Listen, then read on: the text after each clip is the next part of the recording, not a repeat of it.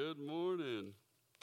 Yeah, I had to make sure. I have had people fall asleep on me when I'm preaching, so I'd just like to shout that out every once in a while. So we will be in Romans chapter 8 today. Romans chapter 8, what you probably heard Pastor Jordan describe as the best chapter in the Bible. It's pretty easy to say, hey, we're going to be going on a mission trip. See what God leads you to. And it's like, best chapter in the Bible. You know what I mean? Like, say no more. So we will be in Romans chapter 8, and we'll really be looking at verses 18 through the end, but we're going to hone in on 18 through 27. So I'm going to read this before we dive in and go all out. There's been multiple books written just on this passage of Scripture, and just trying to highlight a couple things. So if I appear a little bit lost today, just know that I'm just trying to do my best. So this is God's holy word. For I consider the sufferings of this present time are not worth comparing with the glory that is to be revealed to us. For the creation waits for eager longing for the revealing of the sons of God. For the creation was subjected to futility, not willingly, but because of him who subjected it in hope, that the creation itself might be set free from the bondage to corruption and obtain the freedom of the glory of the children of God. For we know that the whole creation has been groaning together in the pains of childbirth until now. And not only the creation, but we ourselves, who have the first fruits of the Spirit, groan inwardly as we wait eagerly for adoption as sons, the redemption of our bodies. For in this hope we were saved. Now hope that is seen is not hope. For who hopes for what he sees? But if we hope for what we do not see, we wait for it with patience. Likewise, the Spirit helps us in our weakness. For we do not know what to pray for as we ought, but the Spirit intercedes for us with groanings too deep for words. And he who searches hearts knows what is the mind of the Spirit, because the Spirit intercedes for the saints according to the will of God. This is the word of the Lord. Amen. So if there's one thing that you can take from today, it is hope. Living with hope. And hope, not only is hope active in the present, but hope is what sustains us for that future glory. So if I was to title today's sermon, which was really hard to do, it would be Hope That Is Beyond the Groaning. Because if you see in this passage, we've got multiple things groaning and multiple things going on. So hope in the life of the believer and the Holy Spirit in the life of the believer to produce that hope. Here at The Journey, we practice what we call expository preaching. Expository preaching basically means we take the Bible, we open it up, and we explain the Scripture as we go. It's a lot easier to be faithful to the Scripture that way, instead of taking an idea and going and finding it in Scripture and pulling that idea out. It's very hard in that manner to be faithful to the Scripture in that way. So what I'm going to do today is actually go back to where Paul started this, what we call an argument, not like arguing with each other, but just a case that you'd lay out in front of a court in Romans chapter 5. And what he's doing is describing what the Holy Spirit does in us. Because we and the Holy Spirit are working together as believers. You can't really distinguish, hey, you're doing this and the Holy Spirit's doing that. It's everything that we do in tandem together as a life of a believer. So I'm going to go back actually and read more scripture, so please don't fall asleep. Where he starts this argument is actually in Romans 5, verses 1 through 5. He says, therefore, since we have been justified by faith, we have peace with God through our Lord Jesus Christ. Through him we have obtained access by faith into this grace in which we stand, and we rejoice in the hope of the glory of God. Pause. The glory of God, meaning that God himself, whenever we see glimpses of him, all we've really seen, say you were to walk by your bedroom door at night and you see the outline of a closed door of light. What's happening on the inside of that door we don't see. but we see the outside. Through the Bible, what we can see is this outside just appearance of there is glory. Like the hope of glory that we're looking for, and I'm trying to explain, is really hard. But this glory, it's one that we will never fully see. It's one that we will never really fully even comprehend what this could be. Like when you look at Revelation 21 and you see that he dries up every single tear, like that makes no sense. You know, like I couldn't fathom what kind of hope that is.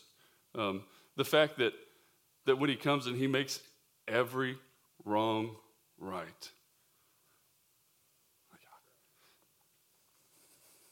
Kind of produces a little bit of awe and reverence, if you would.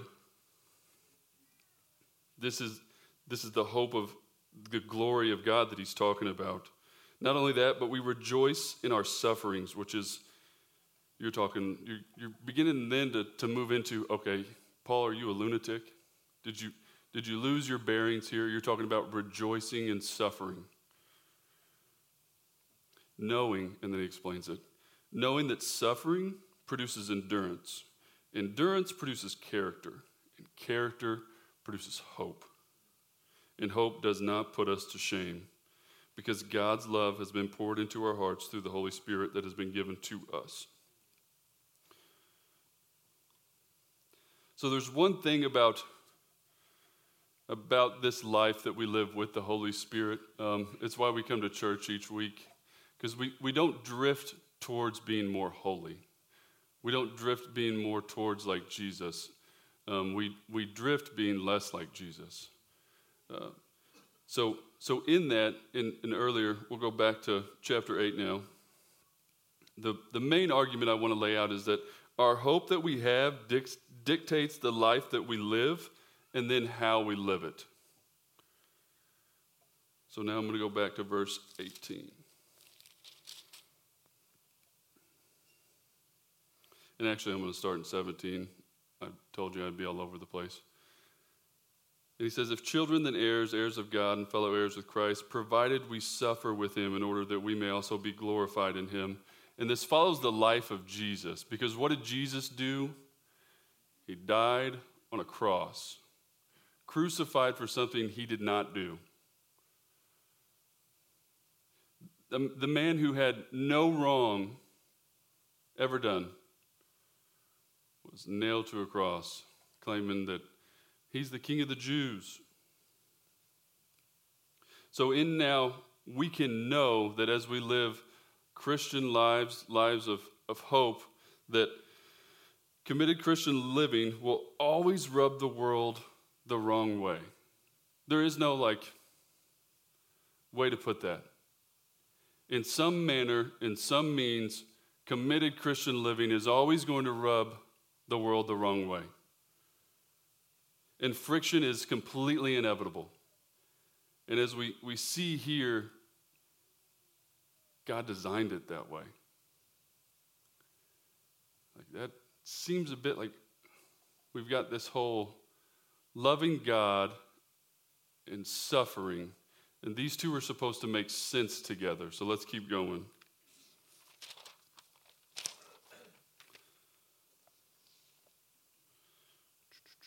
For I consider the sufferings of this present time are not worth comparing with the glory that is to be revealed to us. So when we think about the suffering, and I'm parsing all this out because back a long time ago, I had seen a young lady. She went through a really difficult time in her life, and the thing that she didn't understand was that she read Romans 8:28, and she said, well, it says that God works all things together for our good, which is an amazing promise and the hope that you should hold on to. But the way she interpreted it was that those bad things that happen to us are actually good, which isn't true. Those are bad things. But what they do to us and who they make us become is what is the good thing. Because a Christian in the life of this world that we're describing, while they hold tight, as we go through, that it produces endurance. It has a means that it's supposed to be doing to you. You aren't supposed to just be living a life carefree. There's something that should be happening in your life. I've heard a pastor say, people are either in suffering, they just came out of suffering, or they're getting ready to go into suffering. And the suffering can be all kinds of different things. Suffering can be a direct result of sin. There's suffering we endure for Christ's sake. Suffering that arises directly from a Christian profession, being fired at work, refusing to wear a rainbow shirt at work, in a world that rejects Christ. But beyond that, there's suffering that arises simply because we are in an imperfect world. I'm going to go home and probably my wife and I aren't going to communicate perfectly. Someone's going to get offended, which is probably me. And it's just the communication between two people. That's the simplest form. But the difficulties that happen in our lives, whether they're a result of any of the three I mentioned, they can be used to make you more like Jesus. The difficulties themselves are not good, but the results to a godly man or a godly woman can be good. It forces a change of mindset, which is, I hope, something that we might leave here with. A change of mindset. We need this gospel every week because it's like Martin Luther said. He said, if I will quit preaching the gospel to his church, when they act like they start believing it. Week in and week out, just preaching the gospel.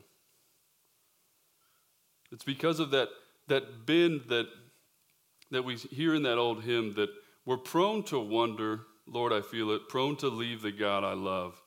Here's my heart, take and seal it for thy courts above. And it's here that we see, what is Christianity and then what isn't Christianity real quick. Because it's in these difficulties that it's really important who's speaking into your life. Again, an example that I've heard would be a young lady and a young man who were married, and they were looking to get pregnant for the first time and having really hard trouble. And like many of us have gone through. And someone told them, they said, well, what sin is it in your life that you're dealing with? Which is wounding, You talk about deconstruction, that kind of faith, no wonder people are walking away from the church if that's what we believe. They said, if you're struggling with a sin, then repent of it and God will give you a child. And that actually just falls into this category that we just mentioned, where we're living in an imperfect world. There's going to be disease. There's going to be sickness. It's not always a result of our sin. There's going to be tears. But what Paul's saying is that in due time, everything's going to be made plain. For the creation waits with eager longing for the revealing of the sons of God. Paul's saying that one day, the created world is actually going to be free from decay. And I would speculate, maybe there's no more fall, which I'm sorry, no more pumpkin spice latte. Well, maybe. Maybe it's always spring. I've actually seen it. There's all kinds of different viewpoints on this, on the new heavens and the new earth, that maybe we just eat fruit and vegetables because the lion lives with the lamb. I don't know. Either way, I have no idea. I just know it's going to be better, way better than what we got right now. The created world actually is a part of this, that it's groaning. Everything after the fall has been marred by sin. The fate of creation is actually bound up with us as humanity. And it's actually going to be that when we get a resurrected body, when Jesus comes back and makes a new heaven and a new earth, when Jesus comes back, the creation itself is going to be made new.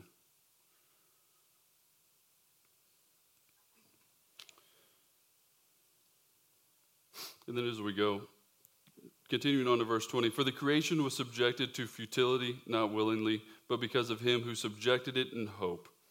When Adam sinned, the created world was subjected to futility. One thinks that the thorns and the thistles that accompany the work of the land and the pain of childbirth, this kind of takes us back to Genesis 2 and 3. So when God created everything, work wasn't, how do you say it? So it was laborsome, but the laborsome wasn't so difficult. There wasn't laziness. Like that's like if you parent a teen like that, that feels impossible, doesn't it? Like that the laborsome, you take more joy in it than you do now. Because the original creation didn't have thorns and thistles. And on the last day, creation will be set free from the effects of sin completely. It'll be far more beautiful, productive, and easy to live in than we could ever dare imagine. So I guess one of the things I'm trying to say is that this hope that we have of the future coming glory is what actually then produces a strong, sustaining hope in our lives today.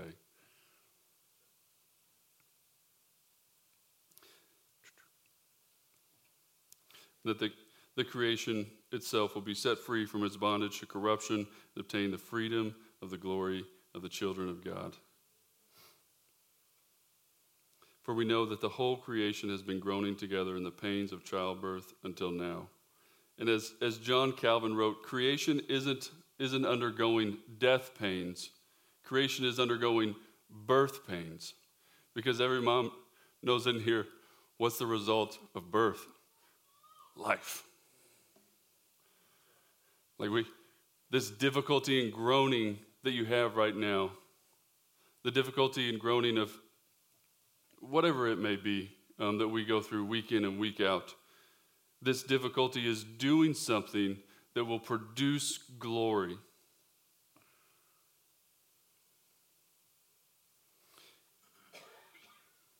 Yeah. Creation then groans as the pains of childbirth, that the pain a woman about to deliver a child experiences is a vivid metaphor of suffering that has a joyous outcome. He's kind of describing the hope that, and this might date me on the last time that I watched news on TV, but it was back when ISIS was on TV, which is probably like 10 or 12 years ago now, and ISIS had taken a Christian pastor hostage. And the hope that he had was that he told the captors, he said, do what you want with me. I know that you can't go beyond what God allows you to do. So whatever you have for me, come what may. And they let him go. They said, we don't want to produce martyrs here. Like, get out. And he left and went back to his church. But it is that kind of hope, it is that kind of sustaining power that hope and the Holy Spirit produces in our lives. And not only the creation, but we ourselves have the first fruit of the Spirit grown inwardly as we wait eagerly for adoption as sons. The first fruit refers to the Jewish custom of bringing the first of the harvest to the temple and offering it to God, consecrating the whole harvest. And it carries with it the thought that there will be later fruits. That's the only point of the first. It's that God has given us the deposit. When we have faith, we turn from our sin, we trust in the finished work of Jesus Christ to cover our sin. We now have a deposit of the Holy Spirit. And that Holy Spirit is to then keep pointing us to the hope. Keep showing Jesus in our lives, making Jesus bigger day by day.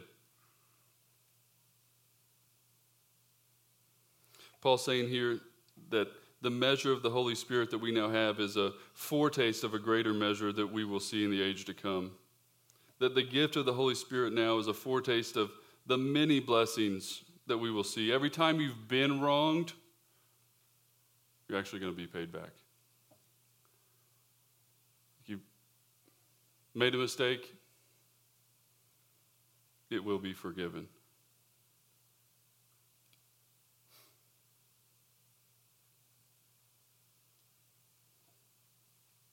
Christians already have the first fruits of the Holy Spirit, but they wait for the day of the final adoption, which means when we are raised from the dead with new bodies.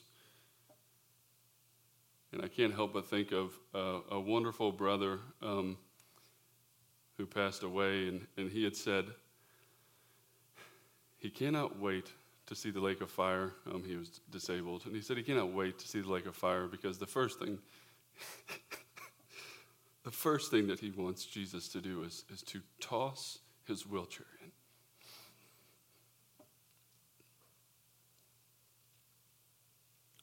It's that hope that we look for and we long for.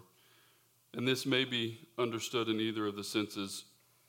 Though we have the Spirit, we groan, or because we have the Spirit, we groan. And that can mean because the Spirit is highlighting ungodly things, both in us and around us. Both are true, and there's no way that we can distinguish between both. Paul emphasizes that we Christians are caught up in the groaning that is characteristic of all creation. It's this groan that expresses something of our deep sorrow at the circumstances which we find ourselves. It's this groan that is eager, produces eagerness and endurance.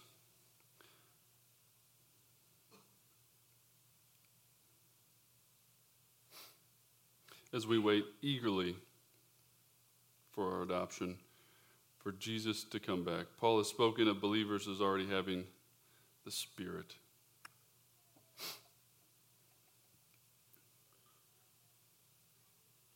And then back into verse 24. For in this hope we were saved. Now hope that is seen is not hope. For who hopes for what he sees?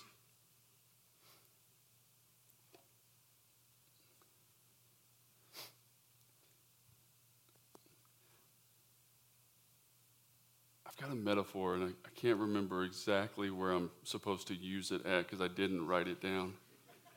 That's exactly what I'm doing right now. So, yeah. I'm trying to look through my notes here.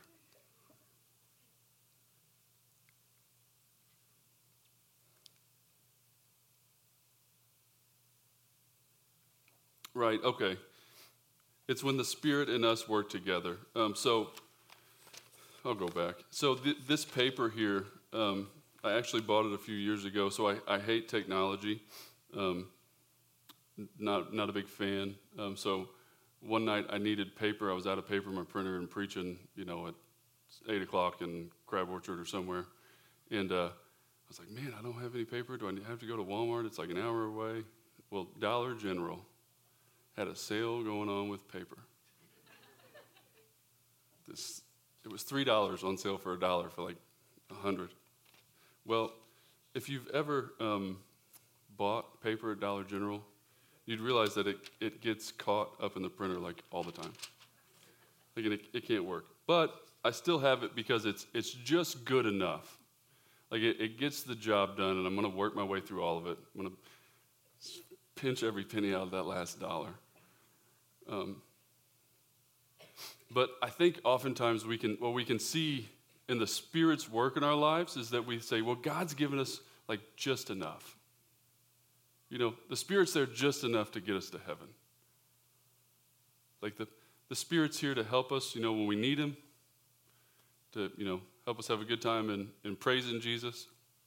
But actually what He does is a lot more than that.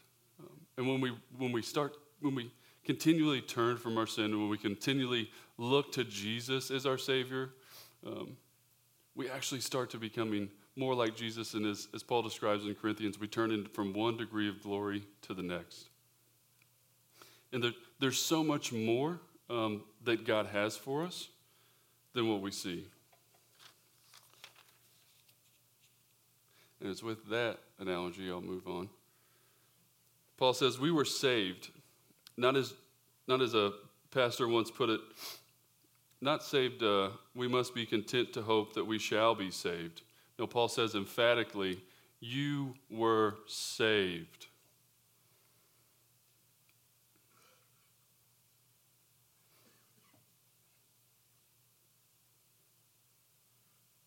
For in this hope we were saved. Now, hope that is not seen is not hope. Hope that is seen is not hope. For who hopes for what he sees? We look forward in hope to the full realization of what Jesus has done and what he will be doing. Paul goes on to bring out something of the meaning of hope to tell us that what is and what is not hope. Hope that is seen is no hope at all. The word hope may be used for the thing hoped for, as well as for hope itself. And there is some of that meaning here. But if we hope for what we do not see, we wait for it with patience. It's kind of like the door analogy. Though we do not see what is behind that door, we can see through the pages of Scripture that it is very good.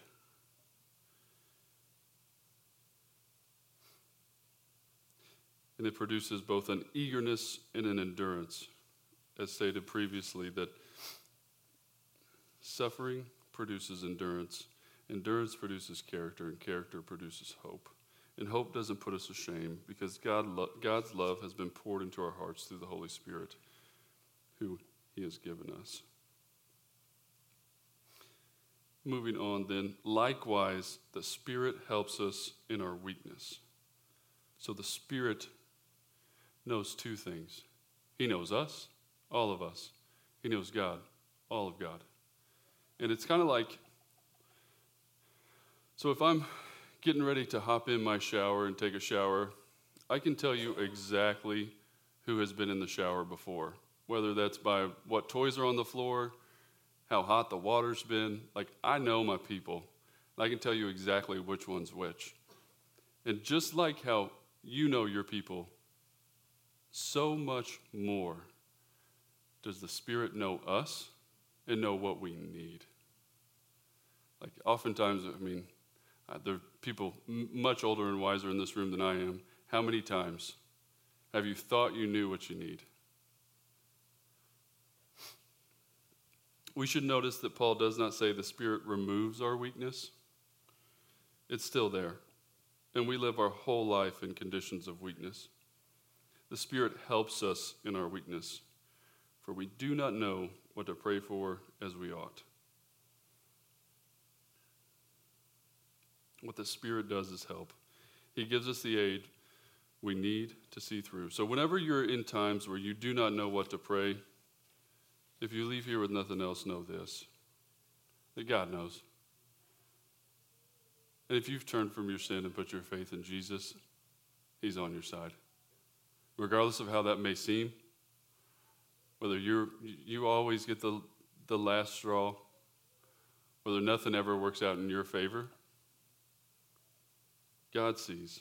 God knows what you need. And I would also highlight that weakness is not sin, nor is weakness suffering. Though the sufferings of which, he's speaking about will be in mind. Paul's simply referring to the fact that we who are Christians are not the spiritual giants we would like to be. It's what Micah was talking about earlier. We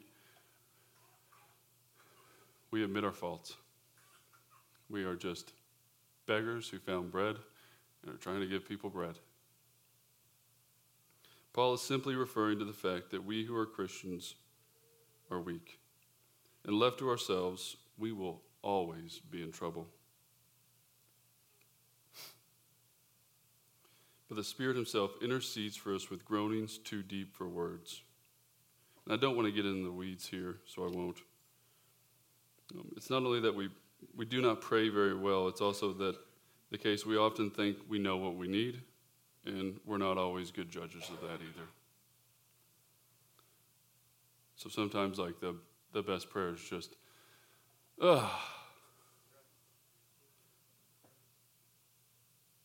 Thus, by Paul's example, he said in 2 Corinthians, he asked God 3 times to take away a thorn in his flesh, only to be told that God's strength is made purpose and weakness.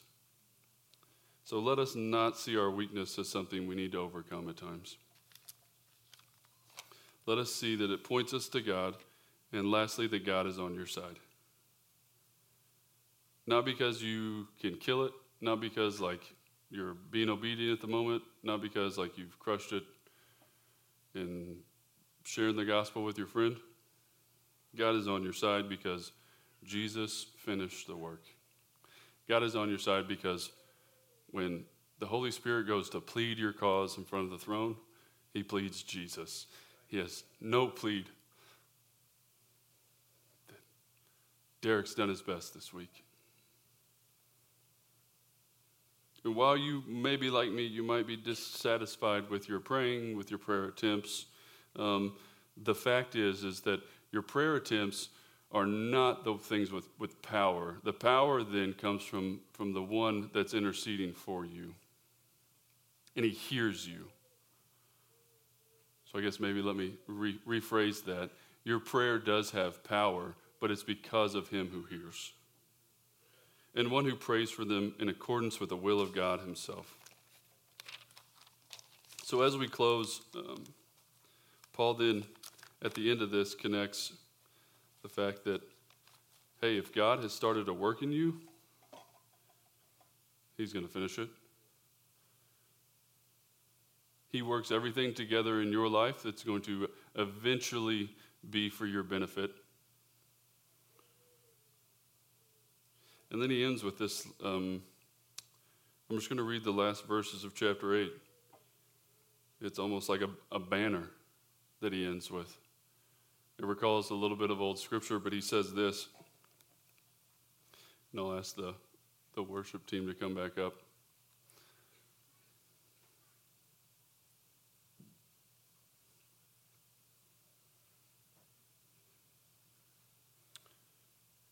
What then shall we say to these things? If God is for us, who can be against us? He who did not spare his own son, but gave him up for us all, how will he not also with him graciously give us all things? Who shall bring any charge against God's elect? It is God who justifies. Who is to condemn? Christ Jesus is the one who died. More than that, who was raised, and who is at the right hand of God, who indeed is interceding for us. Who shall separate us from the love of Christ? Shall tribulation or distress or persecution or famine or nakedness or danger or sword?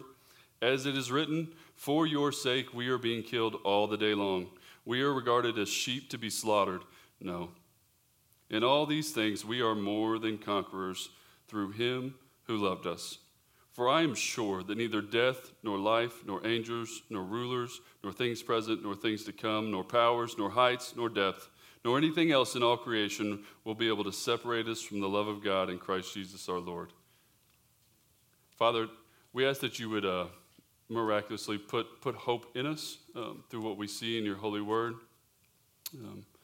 that we would know to the core of our being that regardless of what happens because of us, to us, around us, that you are for us and you are not against us.